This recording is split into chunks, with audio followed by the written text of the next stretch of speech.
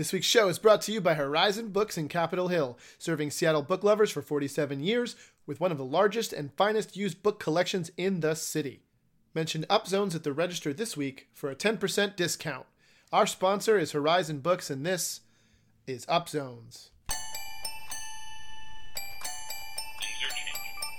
Things are changing. You have to elect yourself, Davey. Things are changing. Things are changing. You can't say it, but you know it's true. To elect yourself. Things are changing. To elect yourself. To elect yourself.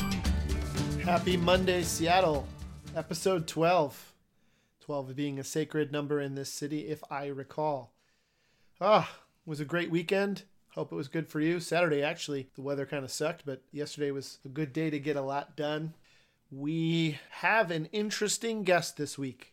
I don't think there is a more relevant topic to Seattle than housing availability, and I mean that. That is one of the motivating factors for what we're doing. I don't think there's a more relevant topic to a standard American between the ages of about 15 and 50 than Facebook etiquette. It literally might be the most important issue in our society. That's terrible to say out loud. It doesn't mean I don't mean it. Anyway, I think our guest this week, Roger Valdez, you may know him because of Facebook. He can be interesting. Let me put it this way. I think he can be a Facebook troll. I said it. But that doesn't mean that his positions aren't important. You know, I'll say this much.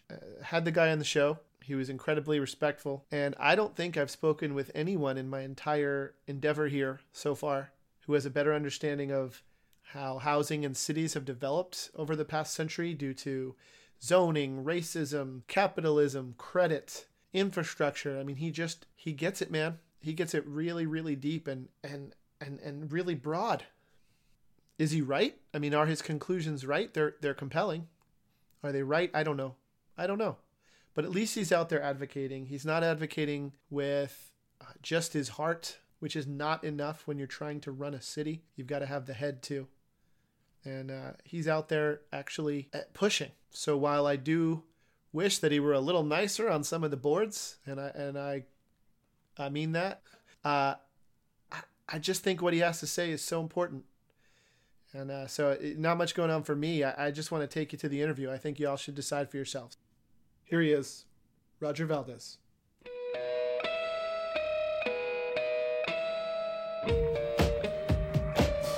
Somebody died and left a bunch of books on English history that were, there were a lot of good things. So I would go up there and I would look at this stuff, and then I would buy a couple things, and I think, no, I really don't need a book of Gilray caricatures of George III, but well, maybe I'll get it. Maybe. I think if it's what you like. I do woodworking, and I just bought a $200 router for no reason. Yeah. So. Well, it's better than buying a gun, I guess. Or something else. I agree. Are we live here? Are we good? It's a safe hobby. Brendan, we're hot on the mic. Yeah, all working. Right, we're going. We're good. Right? Okay. I'm here with Roger Valdez. Thanks for coming out. Oh, great to be here. Yeah. So you grew up here? No, I grew up in Albuquerque, New Mexico. Okay. Yeah. And I moved up here to go to school at the University of Puget Sound in 1987. So I've been here most of my life. Very different space constraints in New Mexico versus Seattle. Yeah, and I've written about how when I grew up, it was a very horizontally oriented world where, it was flat, and the only thing that was really vertical was, the odd tree here and there, and then the mountains, the Sandia Mountains. And so my friends and I felt an attraction to verticality, I think. Anything that stood up that was taller than... Tree was kind of an unusual thing. And so when I grew up, we kind of used to take the city bus down to downtown or... This is in New Mexico. Yeah, in Albuquerque, this place called Nob Hill. And wasn't very dense. It wasn't very wasn't a skyscrapers, but it was... We felt drawn to verticality of downtown and of sure. Stuff It's what's up. I mean, here we are basically in the basement of Numos, and I just walked past right street busker and a bunch of teenagers that are far hipper than I'll ever be, smoking a joint in 17 restaurants. I know the feeling. Yeah, very no, well. I mean, everything was spread out there and far apart from each other, and there was something about everything being close together and vertical that was appealing. So I think that played into falling in love with this area because it had the trees and the city and all that. Right. Well, that's funny just because I remember going to see a stand-up comic once who talked a little bit about, he picked an accountant in the audience, and he's like, what the hell made you go into accounting? Were you just in the library and the wind blew your hair? And it speaks to, I think, what you're doing, right, which is a very density-oriented. Yeah, cities have always been appealing to me in contrast to wide open spaces. Like, I've always felt more comfortable in the middle of a bunch of buildings than in the desert. For me, I don't mind the desert. It's the stuff in between. Mm-hmm. It's that one-story suburban strip mall. Yeah, right. It's like the worst of both worlds. It really is. It really is. So you grew up in Albuquerque. Parents together? They divorced when I was really young, and my dad actually lives up here now, but my mom's still in New Mexico. So I'm an only child, which is another kind of weird thing. Yeah. In Latino families. Yeah. We're three. Yeah, my parents both came from families that had like 9 kids each. Yeah, so. My mom has 7 brothers. Yeah.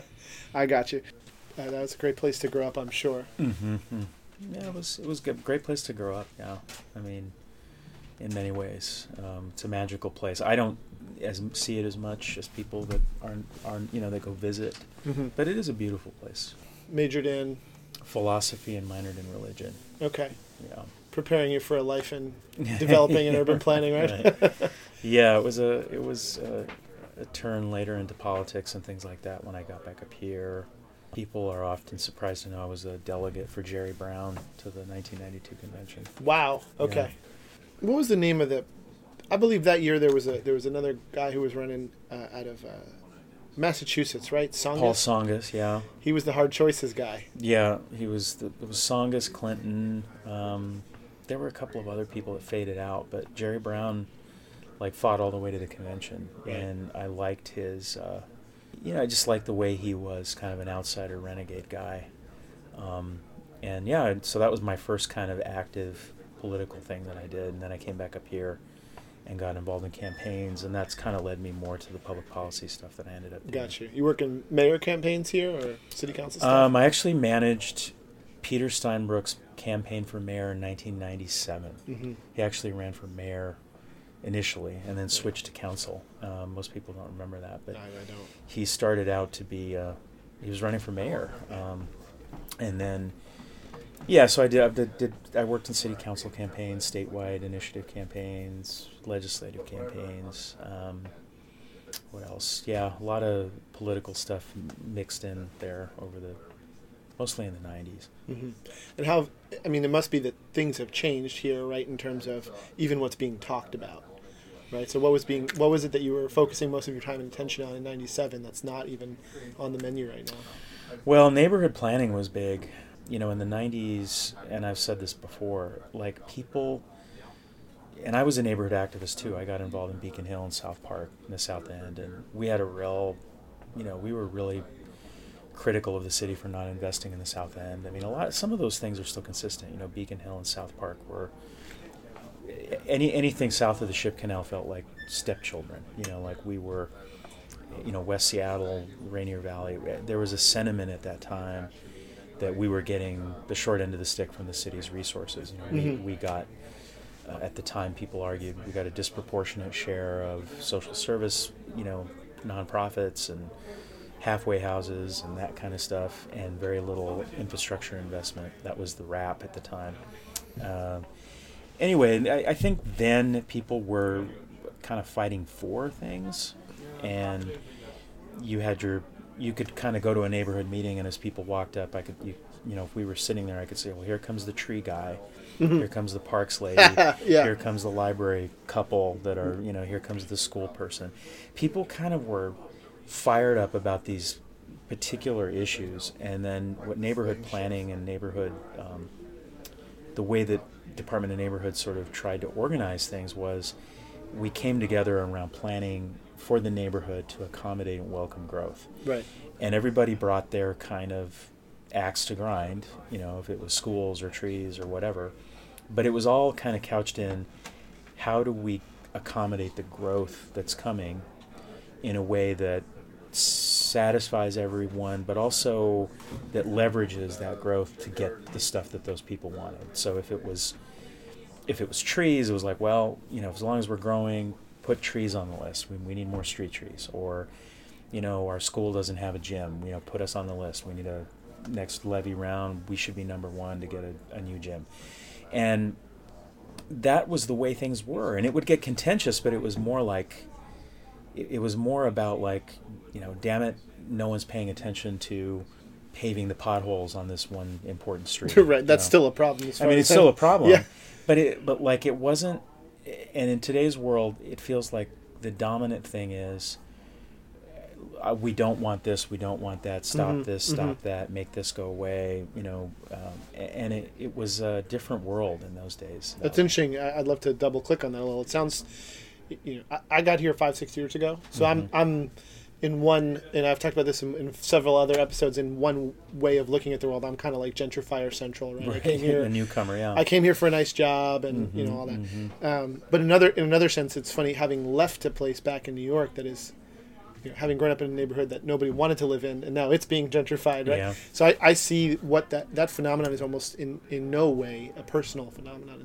It's a cultural phenomenon. It's a planning or lack thereof phenomenon. So I'm just curious, when do you think that switch happened where maybe it's that so much growth had happened that people just got pissed off? Or this is where I was trying to write a longer history of all this, and I just kind of got distracted by other stuff. But it really happened when the 2001 election happened. There was a lot of turmoil in the town. You had WTO in 1999. Oh, yeah. You had, terrorism threats in 2000 for the Millennium Celebration thing. Then you had an earthquake in 2001. And then you had riots at Pioneer Square where this kid got killed. And then you had 9/11. And all of this stuff kind of combined, and then the people voted for Greg Nickels and threw out Paul Schell. Right. And the first thing that Greg Nickels did was fire Jim Deers, who was the head of the Department of Neighborhoods, that was in charge of all this neighborhood stuff. And I describe it as like in Iraq when we went over there, got rid of the Ba'ath Party. We got rid of Saddam, and said, hey everyone, just go on home. And people just wandered back to their villages and took their guns with them. And years later, we had ISIS and all the terrorism that happened there. And I compare that to what happened in 2001. All these people were cranked up about neighborhood planning, and it was like Nickels just said, "Nothing to see here. It's over." And they kind of just shut it all down. And then, of course, you had an economic downturn. And so for about 7 years, the town, it was not a hot market. It was not like the craziness that it is now at all. There were development projects here and there that were controversial, but Nickels was very efficient. The city was run very, very well. Nickels came up with the pothole rangers that would go out and you'd call up, and they'd come up with the truck and they'd fill the pothole and dry on to the next pothole.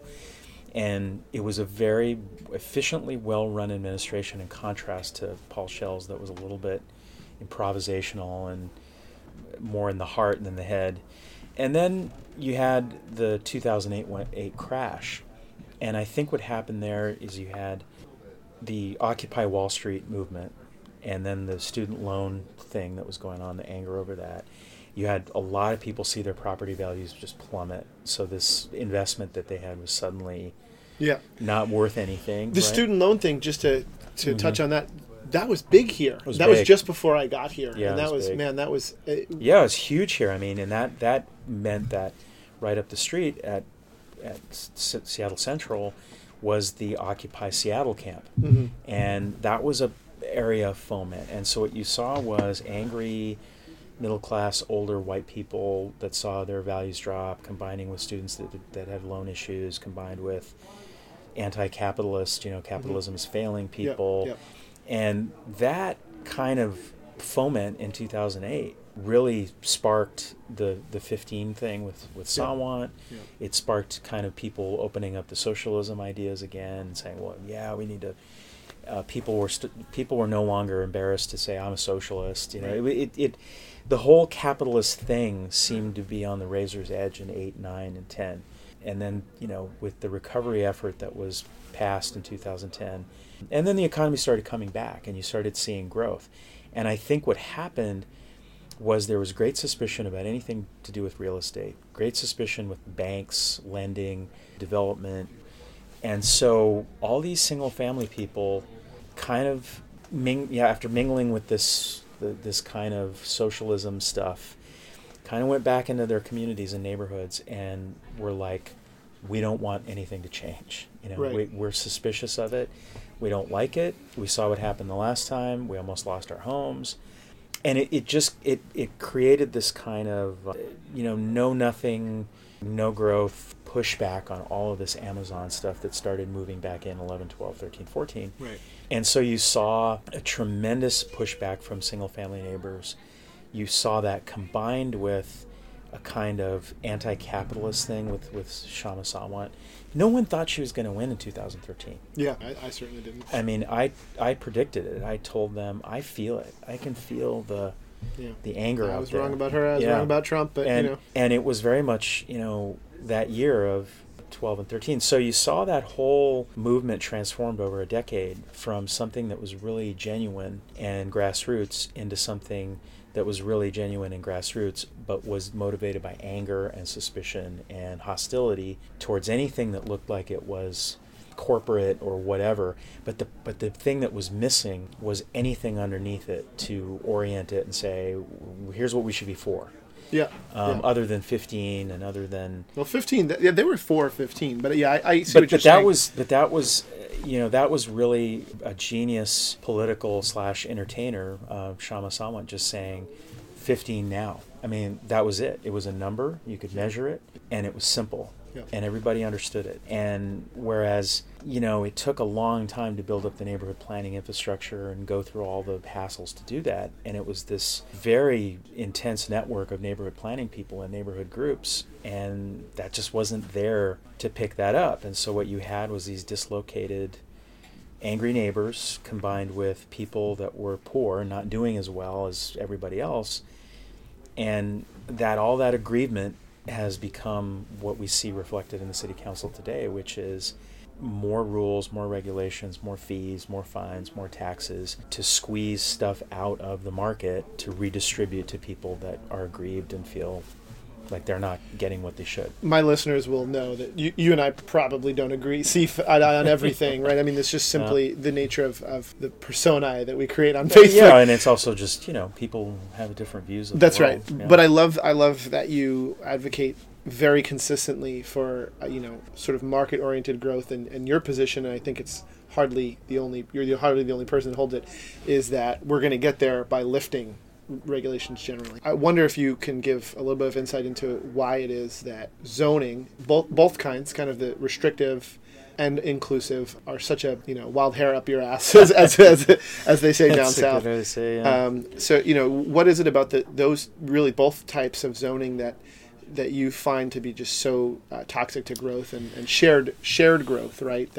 Right. Well, zoning is what I call a 20th century solution to a 19th century problem. So you had cities that were rapidly and improvisationally and spontaneously just blowing up, like Chicago. And you had Upton Sinclair write The Jungle, in which he described the horrors of industrialization. And you had these incredible, massive industrial uses like these power laundries down in South Lake Union that is now, and the Troy Laundry and the other one that is now Stackhouse. And it was this incredibly toxic mix of chemicals and, fire and steel and all these uses, and people were being harmed by that, and people's health was being harmed by the location of these things.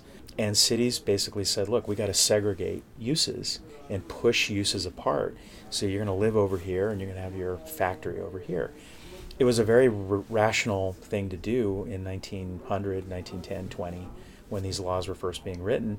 And then in the Euclid decision, it was affirmed by the court that cities could go in and say, you can build that there, but not this, and you can build that over there, but not this. And it became the way we did things. But what the problem with that segregation of use was that the automobile and the rise of credit, two really critical things.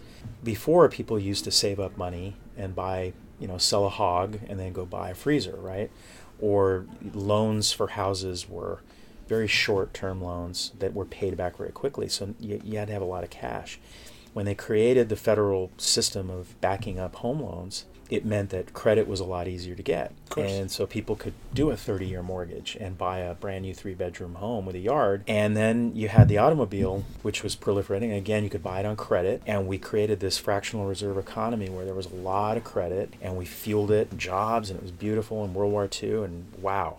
And you had segregated land use, zoning laws, and it was like, put all the housing over there, put work over here, put play over there. Right. And then connect Put school over here. Yeah, put school over here, and then connect it with these free, in bunny ears, free highways connecting it all. And it's beautiful, right? Because I get in my car and I drive, and it's efficient, and gas is cheap, and what the hell. And everyone's got a job because we're cranking all this out.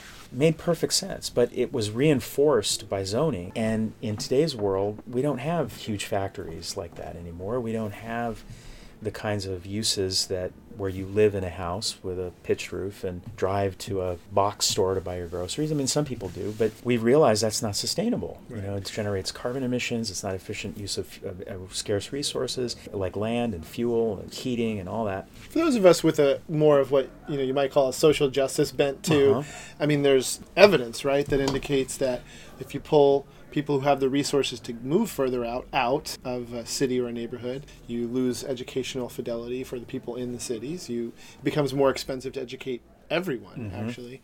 You even see increases in police brutality complaints, whatever side anyone's on that debate, right? Complaints go up when the cops don't live in the city they police. Right, you're right. That's right. I think that's a reasonable connection to draw, yeah. And just generally speaking, I mean, I think that there's a tendency to use the tool that zoning could be.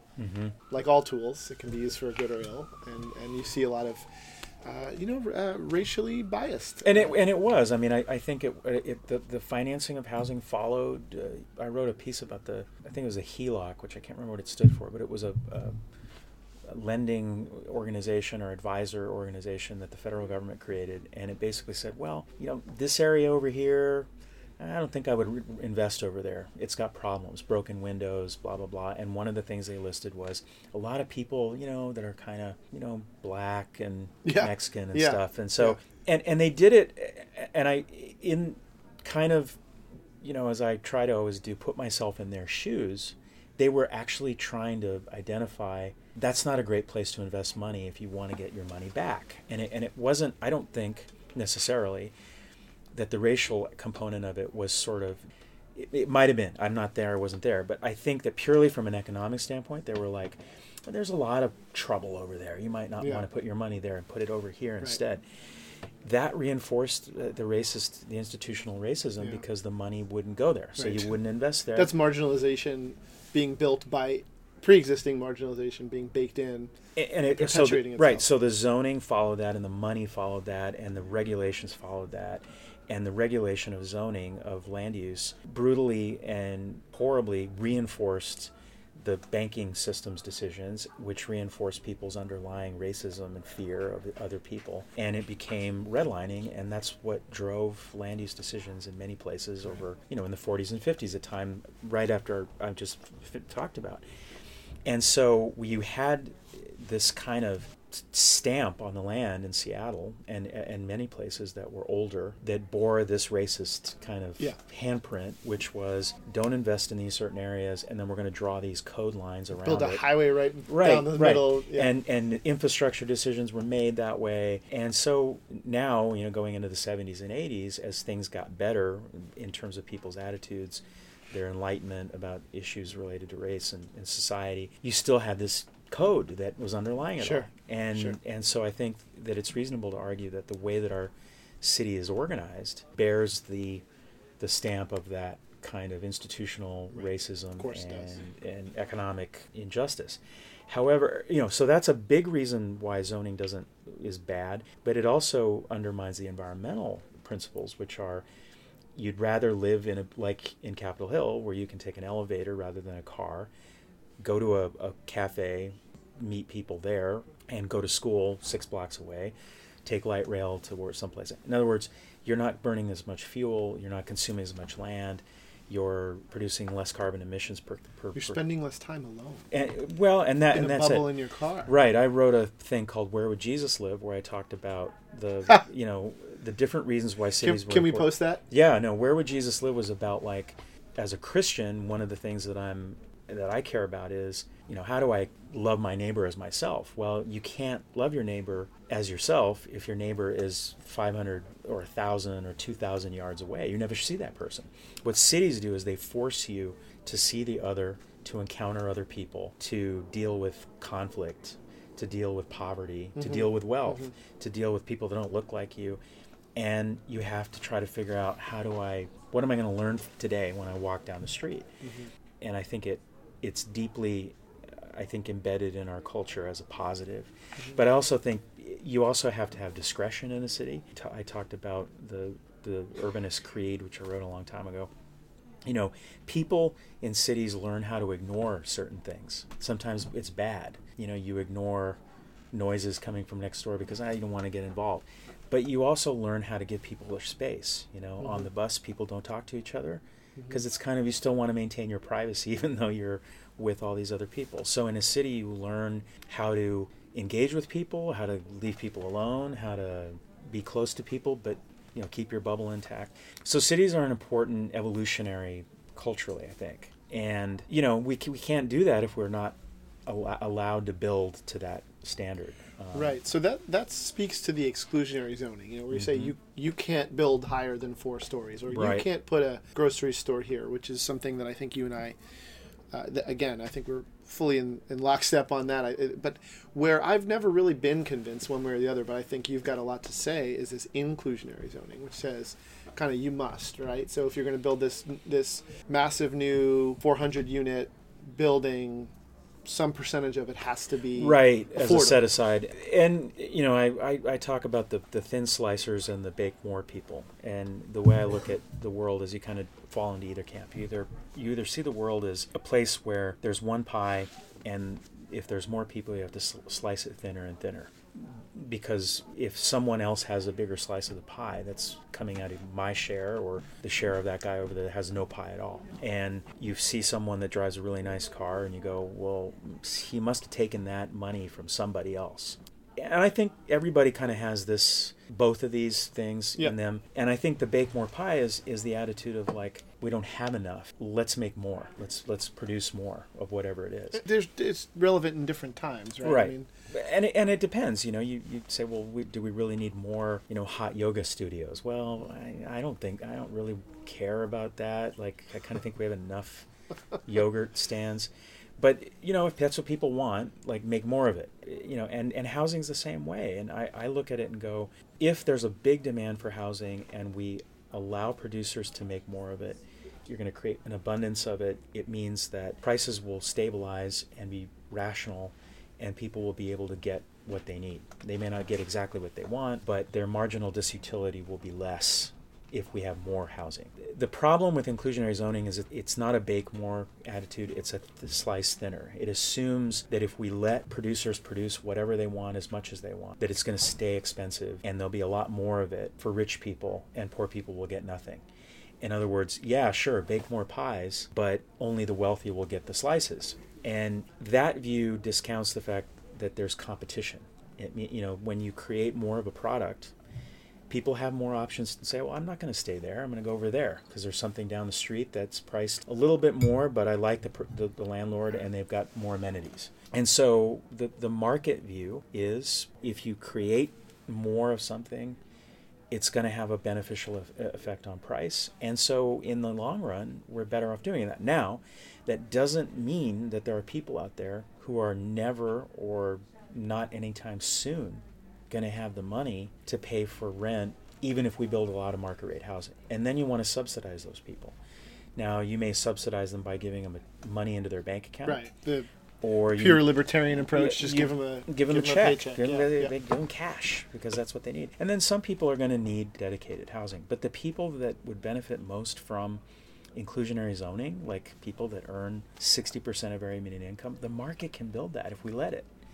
Can you? I don't want to get too wonky, right? Mm-hmm. But that's an interesting point that you just made, which is that there's a certain class of person, a class only in the most literal sense, just a group of people, Classification, yeah. yeah, who would benefit most. And you're saying that it's at 60% of the median income, right? That's what they're So after. this is yeah. not poverty. This is what, an artist or a barista, if you will. Well, it depends. I mean, the whole thing, the whole argument behind the push of mandatory inclusionary zoning is one that assumes that there's two tiers to the housing market. There's the market, and that'll never produce affordability for people that earn $50,000 a year, or $40,000, $50,000, which is at that level of go to work every day, I work hard, and I still can't make it, right? That's that level. You're not talking about someone that is on disability that can't work. Right. The fact is the market can produce housing in Seattle for those people if we let it. But if we're afraid of giving permits out and because someone's going to make too much money and we don't let that happen, well then that person is never going to be able to find anything that they're going to be able to pay comfortably. They're always going to be stretched thin. They have fewer dollars. And certainly someone that makes $18,000 a year is just never going to make it, right?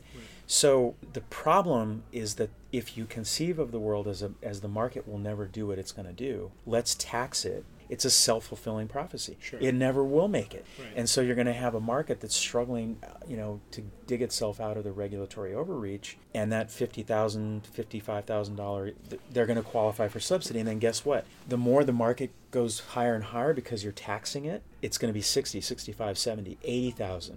And a guy making $100,000 a year is going to qualify for a subsidy because the price of market rate housing is so high in the name of making it more affordable. Yeah.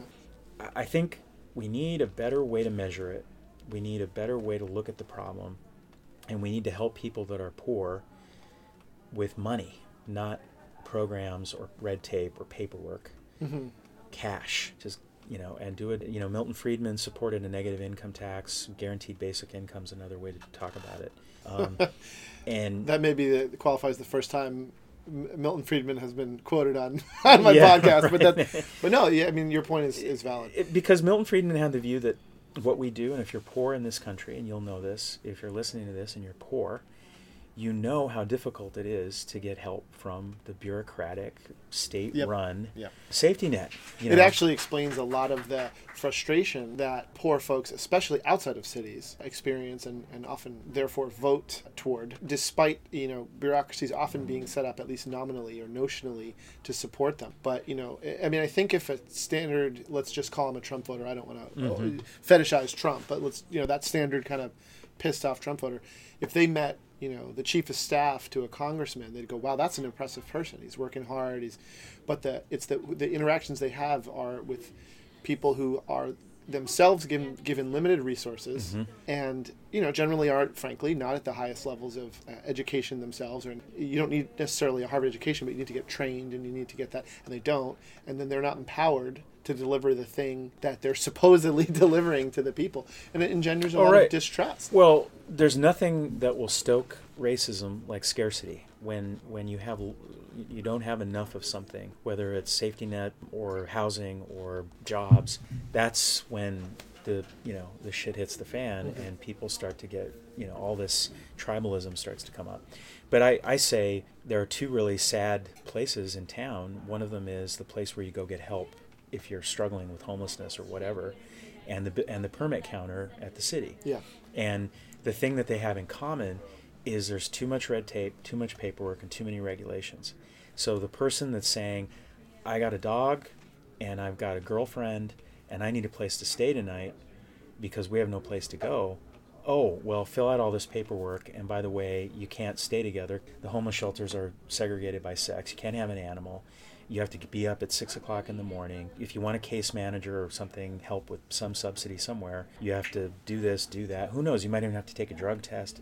The level of bullshit nonsense that a person that's poor has to go through in this country to get help is absurd. If you're trying to build 4 townhouses, it's the same. Yeah. So what City Hall and the City Council has done is, in the name of trying to solve these problems, has made it worse for poor people, worse for the people trying to build housing.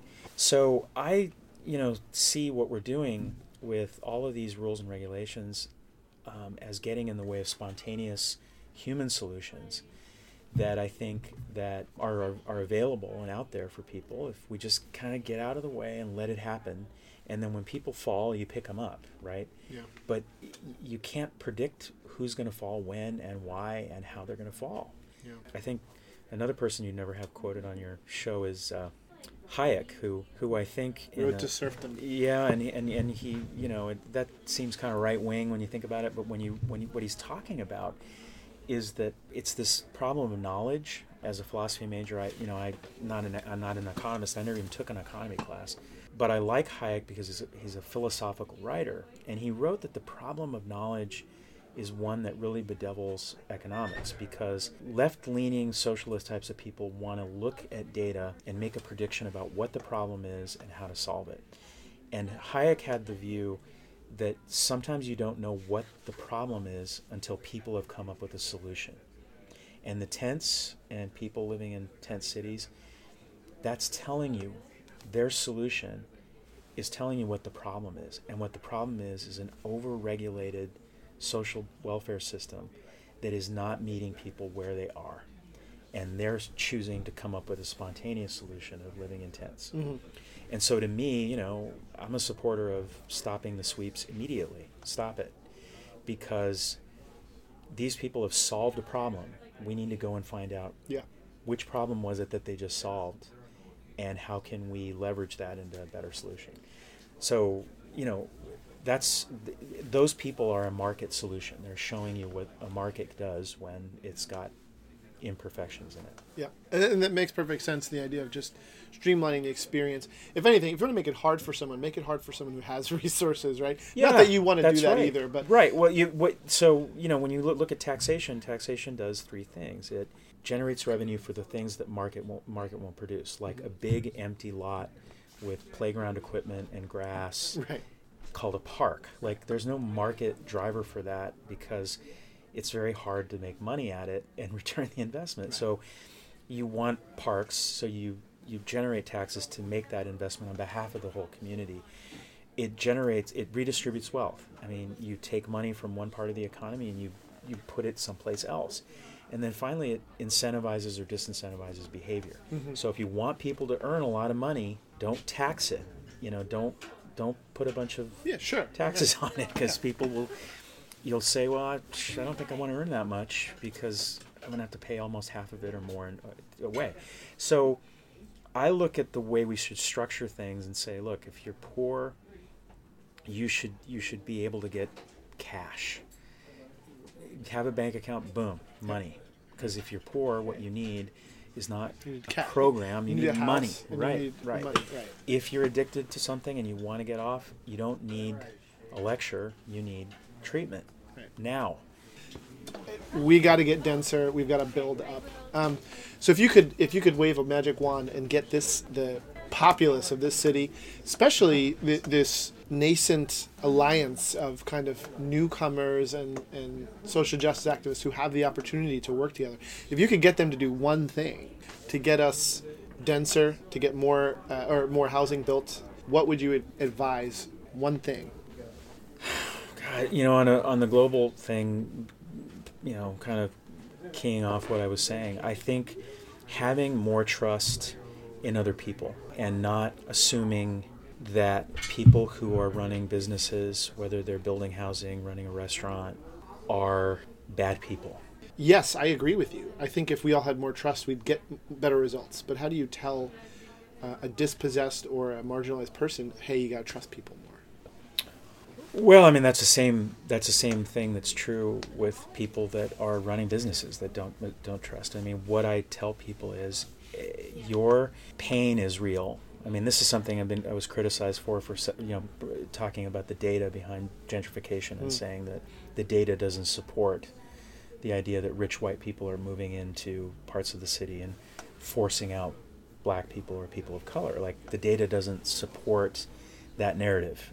But that doesn't mean that that there are really people out there suffering and angry and upset. I mean, that's a real thing, and their grievances are legitimate and real. So we can acknowledge those, but we can also say, what is the best way to solve those problems? And what I would say to a person that's angry about their rent going up is, rent control is not going to solve that. That's going to happen down the road. What do you need today? You need $200 every month in your bank account, and you need a sense of confidence that if you move, that you can find a place to live near the stuff you need to live next to. If we don't have more housing, that isn't going to happen. And the other thing government has to do is things are going to change. Mm-hmm. So you may be living one way today, and 5 years from now it may be different. And our job as government is to make that transition predictable and humane, not rapid, unpredictable, and violent. And I understand that people who are living and have their rent go up, 3 times of what it is today, feel violently dislocated. How could you not? That is what that is. Our solution is to say, you could have a place to go that's more comparable to what you were paying if we created more housing, rather than let's go after the corporate greedy people and take money from them, because I just don't think that's going to solve the problem. Right. So it's a question of efficacy. I don't know. I have a difficult time because I see our city council doing things like banning the use of criminal records to screen tenants. And I think that the 9 individuals that are down there, sometimes have very long arms so they can reach around and pat themselves on the back. I know. I don't know where you're going with that one. Well, I know people that have come out of the prison system, and getting rid of the box that says, do you have a criminal record, is not going to solve very many people's problem, because they still have bad credit, they still have bad tenancy history, they still have no job, they still have a job that doesn't pay that well. What's needed is to look at those problems and go, okay, you're in prison right now, you're getting out in 6 months, we're going to pre-screen you, we're going to identify a place you want to live, we're going to work with a landlord that's ready to take you, we're going to develop a risk pool so that your deposit is backed up with something to offset the risk for the landlord. And we're going to work with your PO and your case manager, and if there's problems, the landlord knows who to call. Right. That's how you get people leveraged into success. That sounds positively progressive. But you have to work to do that. Yeah. Going and passing a law that says, oh, you can't do that anymore, and then celebrating as if you've accomplished something, is ridiculous. And so I've taken the tenants union to task on that and said, I'm willing to work with you. Let's identify landlords that are willing to take people with records. Let's identify people who have records who want to improve their lives. Let's all get together, come up with a program that offsets the risk so that people actually succeed, and the human capital that they have is not wasted on them looking at a road to the future that's easier if they commit more crime than if they do the right thing. Yeah, and our system is set up against people who are trying to make themselves better, whether they're trying to start a small business or whether they're trying to overcome a criminal record. We're not doing enough to say, let's make that easier. What we're doing is making it harder. And for me, that's where I think all of these lines intersect. And we can do it, but we just have to work at it. It takes time to, do that footwork to make sure people can have an opportunity. But that's just me. And maybe I'm a Pollyanna in that way. What do you got coming up? What are you guys doing? What do you want to point people's attention to? Well, we're working, we're working, with the legislature right now to come up with some accountability structures for the development of nonprofit housing. I would like to see nonprofit developers get together with market rate developers to come together to identify ways to lower the cost of producing housing. I think there's a lot of common cause that both of those folks have, whether it's Capitol Hill Housing Improvement or Plymouth or Lehigh, and our guys that build apartments and small efficiency dwelling units. We have more common cause. If we lower the cost of market rate housing, and we can find ways to lower the cost of nonprofit housing, we can provide better subsidies for people that need them and fewer people that need them. And so that would be a common thing that I would love to see in the next 6 months, us come around and rally around together. Right now it's very adversarial. We're proposing legislation that audits and presses them to be more efficient and more accountable. They don't like that. They're very mad. But I think the time will come when we get around a table and we go, how can we do this better? How can we be more efficient so that the subsidies we do have go a longer way, more people get housing, wait lists get shorter, and more people can live in the city, together. So Great. We like to end every show with a segment we call "If You Care About, You Should." Fill in the blanks. If you care about housing prices, you should support building more housing of all kinds for all people in all neighborhoods of all levels of income. Roger Valdez, thank you so much for being on the show. Thanks for having me. It's good. It's great. All right. Take care. Yeah. So there you have it, folks. Roger Valdez of Seattle for Growth. Check him out at seattleforgrowth.org. This has been Upzones. Today's sponsor was Horizon Books. Mention Upzones at the register for a 10% discount. All music by the Subcons. Opening poem sample courtesy of Anthony McPherson. Thanks to Abigail, Dave, Kamira, and Rod for reminding us that things are changing. Thanks to our producers Brandon and Naboo. I'm your host Ian Martinez. This has been a Cascadia Underground production. See you next week. My favorite